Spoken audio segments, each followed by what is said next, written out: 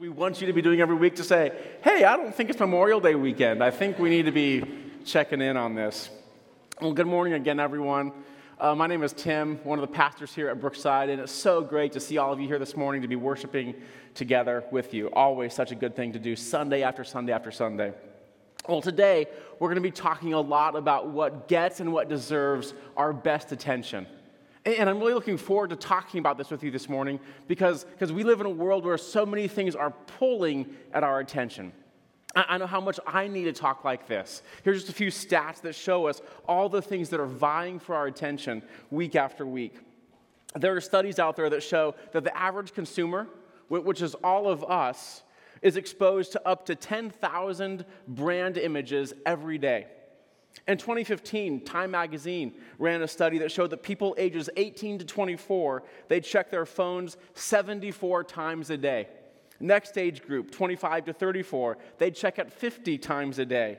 And then the 35 to 44 age group, the last age group in the study, checks it 35 times a day. So whatever age you are, everybody's checking their phones multiple times an hour. Some of you are like resisting the impulse right now to check your phones when I mention that.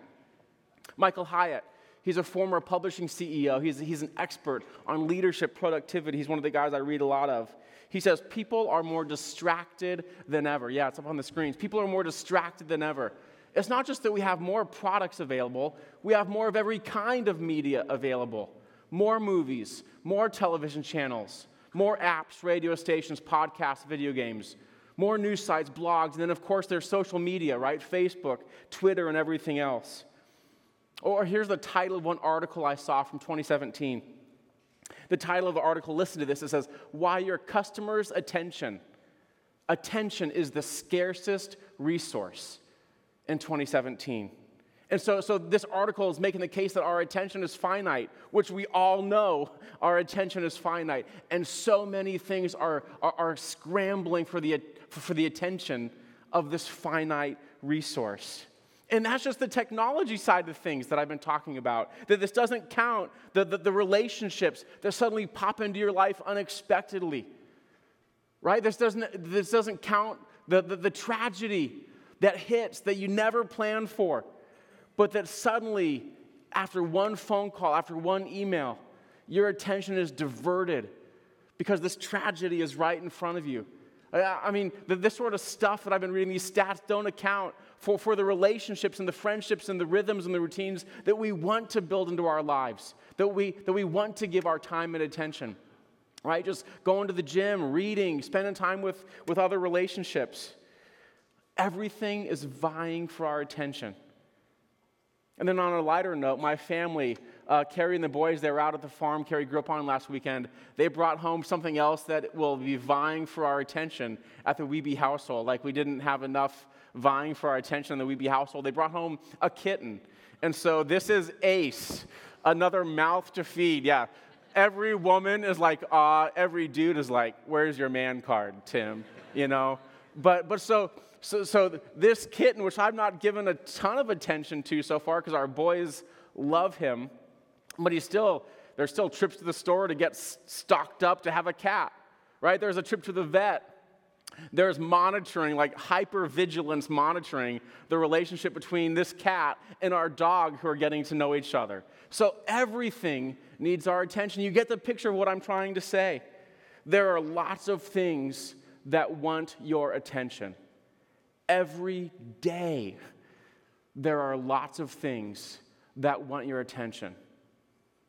And so the question we need to ask is in the midst of this sea of possibilities, of things that are vying for our attention, how do we choose where our attention goes? What even are the most important things that deserve your attention? And this is an important question to ask. Because if we don't think in advance about what some of these big rocks in our lives are, some of these big rocks that deserve our attention first before anything else, if we don't answer that question first, then there's other things that are going to come in, they're going to get our time, they're going to get our attention, and they're going to crowd out space for the most important things that we want to be spending our time and attention on. But if we can identify what priorities deserve our best and our first attention, this makes such a difference for the way we actually live in our lives. When we can identify our priorities that we'll devote ourselves to, it helps us make decisions about what to spend our time on, what emails to kind of keep clicking through, or what just to hit delete on. It helps us live on purpose, to be intentional, rather than being tossed back and forth by every fad every 2 months or 2 years. And then certainly, it helps us ask God what He wants us to prioritize, right? Because we want to ask that question in a place like that. What does God think is most important for our lives? Because if we discover what He thinks are the priorities, then we can live the way we were designed to live. And there is nothing better than living in line with the way God designed us, designed you to live. So back to our question. What are the most important things that deserve your attention? Well, at Brookside, we're going to keep answering questions like this with the Bible. This book that is unlike any other book. It's the book we turn to first and most, right? This is why we preach from it every week. This is why we talk so much about all of you reading daily from it. And we believe this book can answer questions like the one we're asking today. What deserves my first and my best attention? And so for the last 8 weeks or so, we've been looking at Colossians. And if there's one thing Colossians shows us, is that Jesus deserves our first and our best attention. It's what Colossians is all about. Just the greatness and the goodness of Jesus Christ, who He is, but then also what He's done for us. And so Colossians says, hey, if this is who Jesus is, the Son of God, the Savior and Lord of the world, then it just makes sense that He deserves our best attention. And not just our attention, but our devotion and our worship and our allegiance. But then as we keep track on our way through Colossians, we read that as we're devoted to Jesus Christ, we're also devoted to other things as well. And so as we keep tracking through Colossians, Paul gets really practical, talking about the greatness of Jesus Christ and the gospel, the good news of what He's done for us. But then Paul kind of takes that and teases it out and shows how the good news of who Jesus is and what He's done, how that applies into every corner of your life. I mean, maybe this is the first time some of you have even thought about it that way, that Jesus doesn't just matter on Sundays. But Jesus matters very much in each of your lives, in each of our lives, Monday through Saturday as well. And so we've seen that a life that's devoted to Jesus, it's also devoted to strong personal character. It's devoted to healthy relationships at home. And so Paul talks about wives and husbands and children and parents, talks about what happens during the work week, about the work ethic we bring to whatever job God has called us to. All these things that just show that Paul gets really practical, saying when you're devoted to Jesus, you're devoted to these other things that deserve our time and attention too. And then in Colossians 4, the last chapter of the book, Paul says there's a few more priorities I want you to see before he finishes the letter. There's 4 more priorities that deserve our best attention. And so here's where we're going to go today, what we're going to look at. We also want to be devoted to prayer, devoted to mission, devoted to relationships, and then we want to stay devoted over the long haul. And so let's get into Colossians 4 so you can see these things for yourselves, how Paul shows us that our attention should be devoted to each of these things here in this last chapter of Colossians. So let's just get into Colossians 4. I'll start working through it just bit by bit like we so often do here at Brookside. But right away, Colossians chapter 4, verse 2. Here's what Paul says. He says, devote yourselves to prayer. Devote yourselves to this. Stay committed to it. Prioritize this. Devote yourselves to prayer, being watchful and thankful. Now, if you're new to church, prayer, just the simple way to understand it, is talking with God. It's one of the habits that Christians practice that reminds us that our relationship with God is just that. It's a relationship. God isn't disinterested or disengaged from your life. Instead, God is very personal, God is very involved, and he's very engaged. And just like any other good relationship, communication helps that relationship flourish. Any good relationship needs it. So our relationship with God needs communication, needs prayer to flourish. And so the primary way God speaks to us, just to make sure we're clear, primary way God speaks to us is the Bible. Again, that's why we keep coming back to it. But the primary way we speak to God is prayer. And just so we're clear, in that verse I just read from Colossians 4, that's a command Paul gives us here. He says, devote yourselves to prayer. So this isn't optional. This isn't just for people that like to do whatever they do, sitting at home in a chair, right? I mean, that are kind of introverts that like to talk to God. This is for everybody, the achievers among us and the introverts. Devote yourselves to prayer. You don't dabble in it. You devote yourselves to it. But I know how easy it can be to feel intimidated by a command like this, because I talk with people all the time who just say, Tim, I don't feel like I'm very good at prayer. I can relate to this. Prayer is one of those disciplines I need to constantly stay vigilant about myself so it doesn't drop by the wayside in my life. When I pray with my family, there are times I'm asking one of my boys to pray, and especially when they were younger, they would say, Dad, we don't want to pray. They shied away from it because they said, we don't know what to pray. We don't know how to pray. And I think so many of us feel the same way, where we think that if we can't pray perfectly, we better just not do it at all. But what if we looked at prayer a different way? What if we just framed it a little bit differently? What if instead of waiting for perfection, what if we just applaud any practice we take to talk with God and lean into that conversational relationship we can have with Him? What if instead of waiting for perfection, we think of prayer more like an infant learning to talk with her dad, right? Where a dad, if he's got a young daughter who's learning to talk, he doesn't expect perfect grammar. He's not going to expect full sentences or kind of ride her, right, for saying the wrong thing.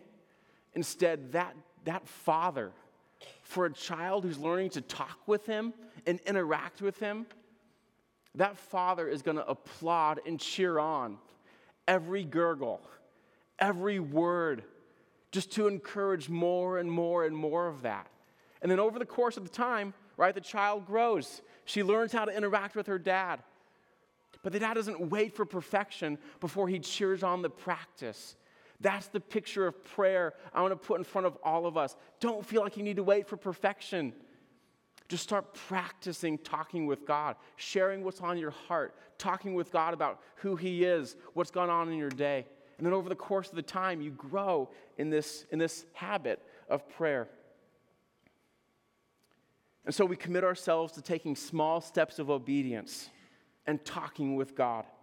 And then over the course of time, we grow in prayer. And all of it, the first steps and the growth, is how we show that we're devoting ourselves to prayer.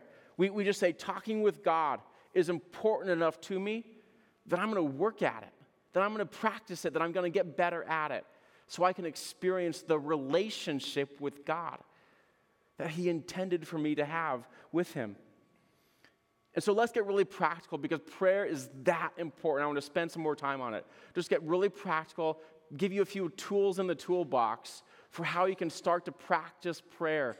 If this is a new discipline for you, or if it's just something you feel like, I need some help with this.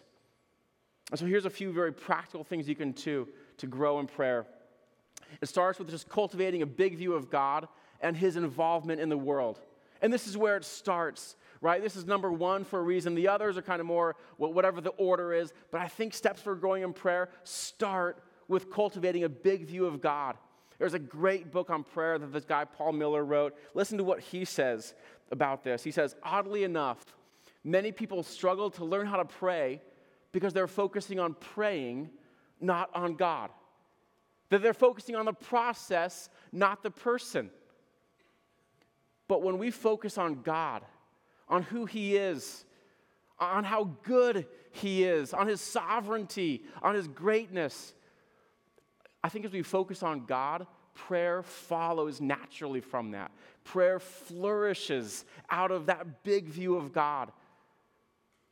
But when we forget God, or when God becomes very small to us, that's when prayer withers. So learning to pray starts with cultivating a big view of God and his involvement in the world. I also want to encourage you to consider praying at the end of a pen. And here I'm just talking about writing out or journaling your prayers. One thing it helps us do is just helps us stay attentive to praying. Our minds wander. Notifications come up on our phones.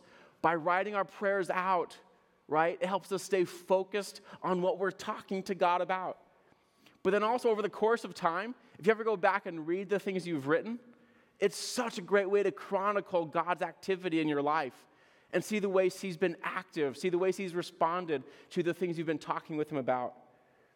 Another thing I want you to do is to pray on the spot, where when you hear something to pray for, stop and right then pray for it. It's not rocket science, right? I love it on Sunday mornings when I'm walking around the building and I just see little groups of people, 2 people, 3 people, kind of hands on each other's shoulders, praying for something.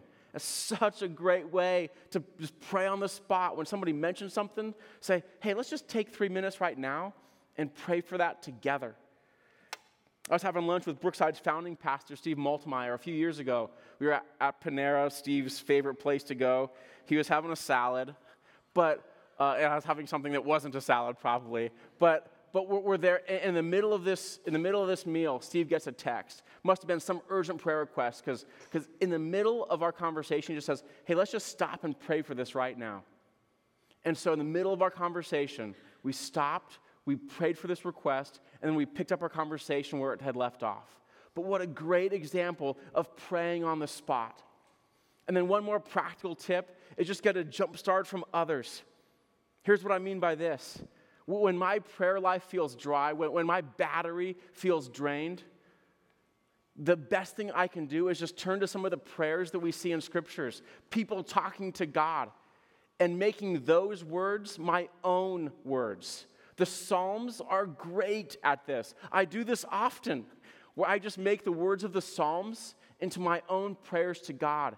And pretty soon, that juice from that battery, from the Psalms, it jumpstarts enough language into my own prayers that I'm talking to God again. The Psalms are great for this. The Lord's Prayer in Matthew is great for this. And so many of Paul's letters, he prays for those he's writing to. They give us great words to use in our own prayer lives. But don't be afraid to get a jump start from others. And so whatever habits you find, whatever rhythms you create, you get the picture. You hear what I'm trying to say. Devote yourselves to prayer. Let's be a praying church. Let's grow in this.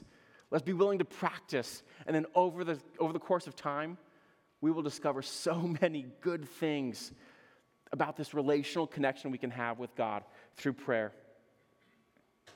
So the next priority that we want to stay devoted to is we're devoted to prayer. We're also devoted to mission. Look at what Paul says starting in verse 3 of Colossians 4. So to pick up where I left off, Paul continues, he says, "And pray for us, too, that God may open a door for our message, so that we may proclaim the mystery of Christ, for which I am in chains. Pray that I may proclaim it clearly, as I should." And then Paul turns his attention away now from this personal request, and he shows the people how this, what he's just been praying for, how it applies to them, this early church in Colossae. Verse 5, he says, "Be wise in the way you act toward outsiders. Make the most of every opportunity. Let your conversation be always full of grace, seasoned with salt, so that you may know how to answer everyone." Mission and evangelism is all over these verses. Paul isn't concerned with his own comfort here. He's not concerned with his own best interests. When Paul writes Colossians, he is chained to a Roman guard under house arrest. He is awaiting trial before this guy, Emperor Nero, who is the highest authority in the land. And Paul doesn't know how that's going to turn out. But in the midst of these circumstances, when Paul writes this, He's not praying for comfort. He's not praying for release even. He's praying for more of what got him arrested pretty much in the first place. Because Paul knew how important the mission Jesus gave his followers is. Some of Jesus' last words on earth at the end of the Gospel of Matthew. We read about it in Matthew 28:19. Here's the mission that drives Paul. Jesus says, "Therefore go and make disciples of all nations, baptizing them in the name of the Father, the Son, the Holy Spirit, and teaching them to obey everything I've commanded you." Paul knew that mission was for him. And so he says, pray that God may open a door for our message. Pray that I may proclaim that message clearly as I should. But then Paul says, but this isn't just for me either. This isn't just for the pros. This isn't just for the apostles. Because he looks at this young church in Colossae. And he says to all of them, this mission is for you too. So be wise in the way you act toward outsiders. Let's go back to those verses. Yeah, be wise in the way you act toward outsiders. Paul assumes that this church is engaged in meaningful relationships with people who don't follow Jesus, right? That's the outsiders he's talking about here, people that don't know Jesus, that don't follow Jesus, but we are engaged in relationship with. So being a Christian, we don't retreat, we don't isolate. We engage in meaningful relationships with people, even people who don't believe the same thing as we do. We make the most of every opportunity where our antenna is up to say, okay, how might God use this interaction? Maybe it's over the fence in our backyard. Maybe it's in the break room at work. Maybe it's greeting the new neighbor that just moved into your neighborhood. But what are the opportunities God has put around me where I can just, over the course of time, right, in natural conversations, let people know that I love Jesus and how Jesus is making a difference in my life, where you invite people into the life that Jesus offers them as well. And then you let your conversation be always full of grace and seasoned with salt. I love that Paul uses the word conversation there, right? This isn't a PowerPoint presentation. This isn't a monologue.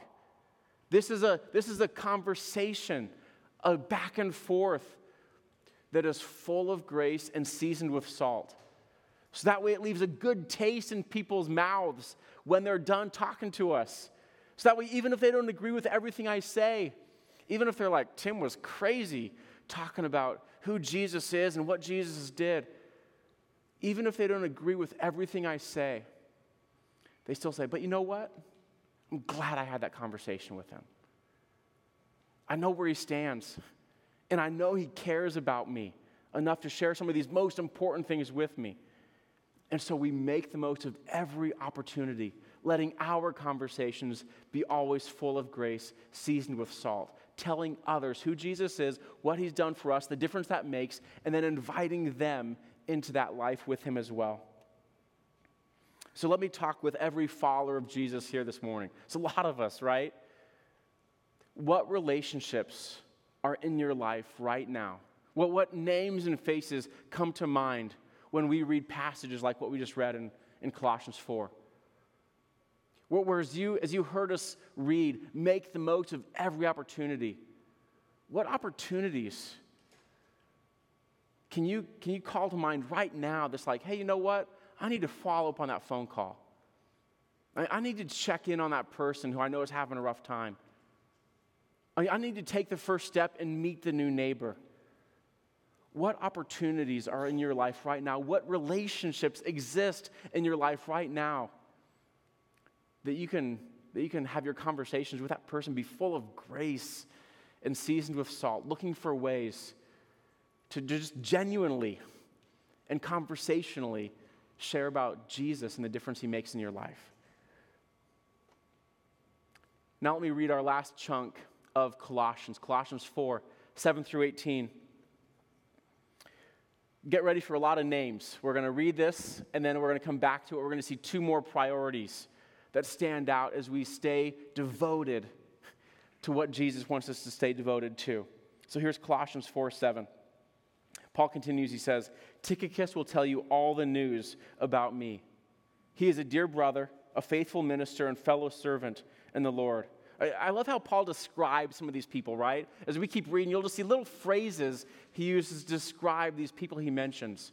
If Paul was going to describe you in just a phrase or two, a word or two, what would you hope he would say?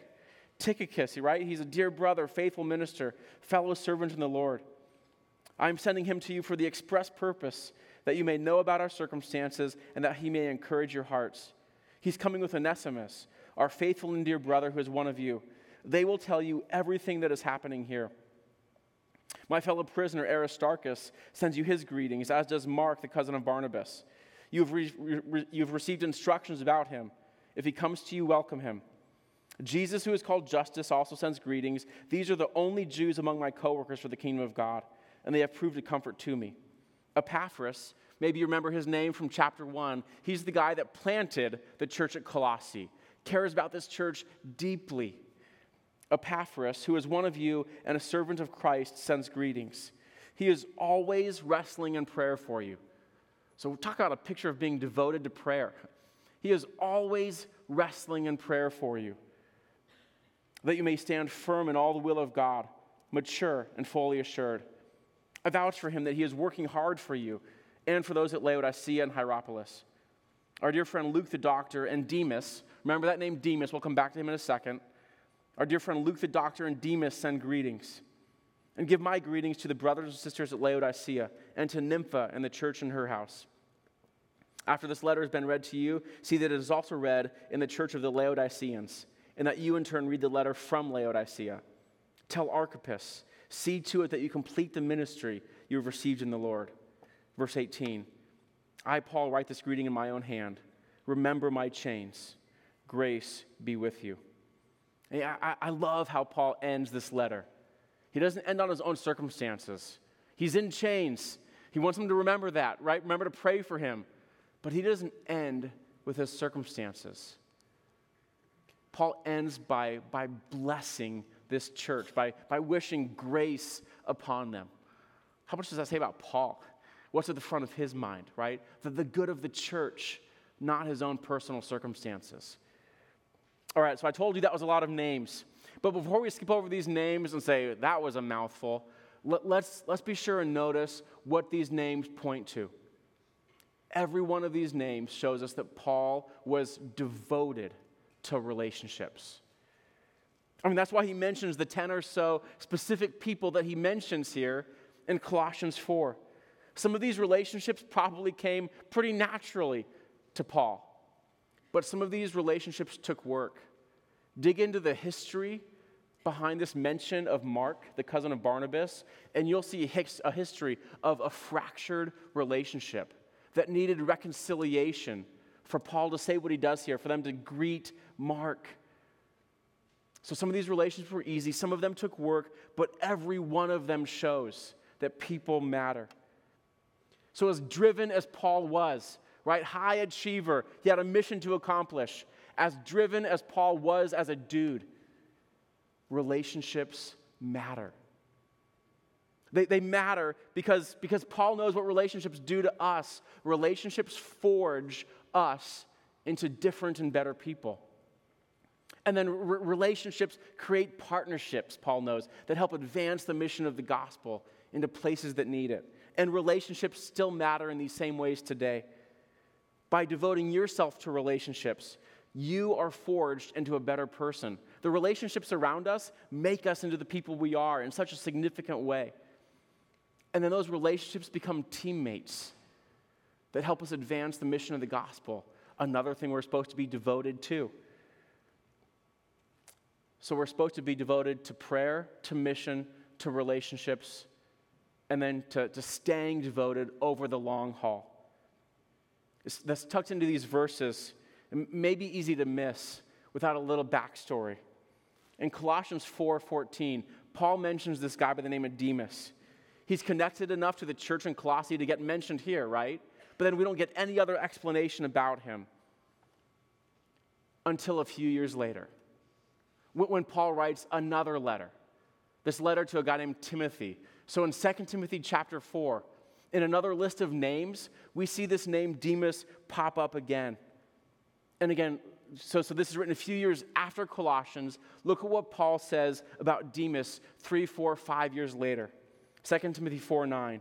Paul tells Timothy, do your best, Timothy, to come to me quickly. For Demas, same guy he mentioned in Colossians 4, for Demas, because he loved this world, has deserted me. And he's gone to Thessalonica.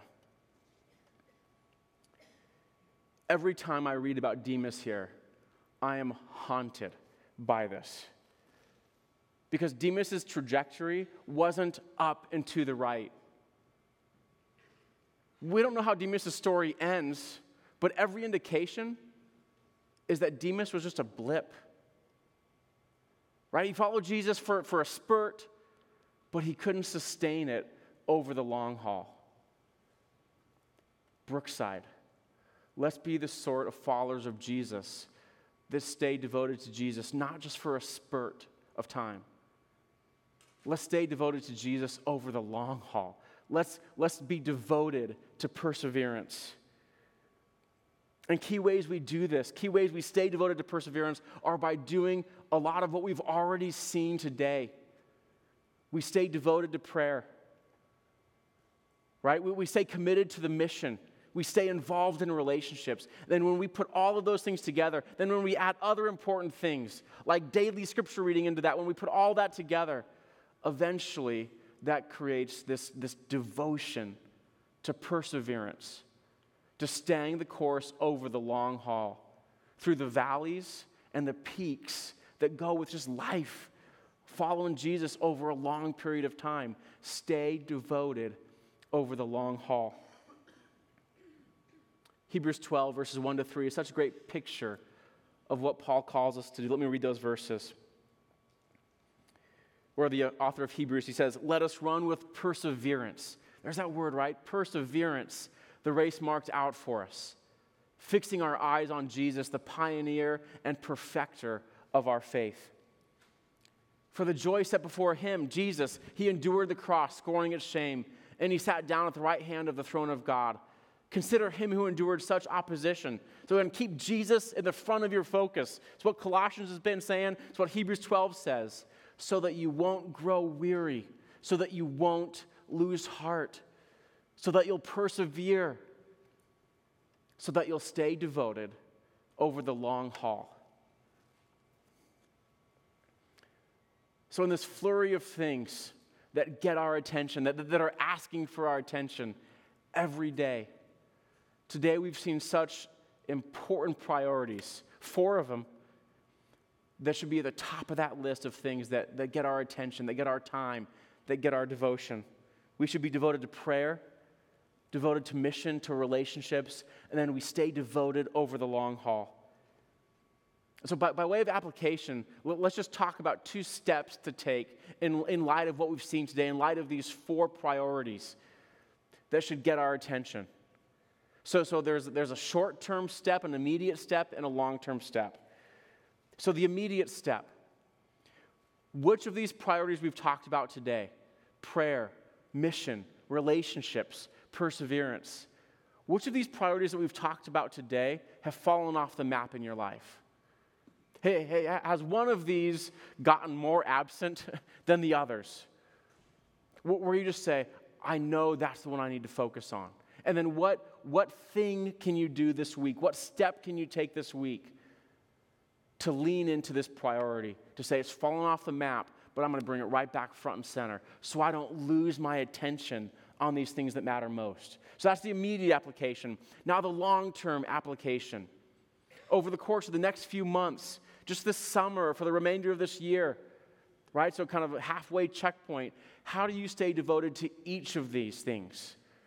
So that way your life isn't all about prayer, but you neglect mission and relationships. Because each of these things is important for a well-balanced life of following Jesus. It's just discipleship, right? Each of these things is important. So how can you make sure that each of these things are on your radar screen over the long haul? And then imagine hitting your pillow at the end of a long day, right? Where you're just exhausted. doing a lot of things we just have to do every day, right? But where you say, in the midst of all this flurry of activity of what I've done today, I've also stayed devoted to the things that matter most. Whereas you look back over your life over the last week, you say, yeah, I've been devoted to prayer. I've made the most of opportunities for mission and evangelism. I've committed myself to relationships and invested there. And then I've stayed devoted over the long haul. Through whatever ups and downs this week has brought, my focus is set on Jesus and following him. Any practiced steps we take, any baby steps we take this, God is applauding. So don't wait for perfection on any of these things before we start taking steps of obedience to stay devoted to prayer, to mission, to relationships, and to perseverance. Let's pray. Heavenly Father, we thank you for the book of Colossians that has meant so much, I know, to me personally, these last 8 or 10 weeks or so. And I've heard so many good things from Brooksiders, about how it's shaping them and forming us into people who follow you and honor you, Jesus. So, Father, now I just ask that these priorities that we've seen from Colossians 4 make us individuals that are characterized by these priorities. Make us a church that is defined by these priorities. So we are a church that is devoted to prayer, to mission, to relationships, and to perseverance. We love you, Jesus. We pray these things in your name. Amen.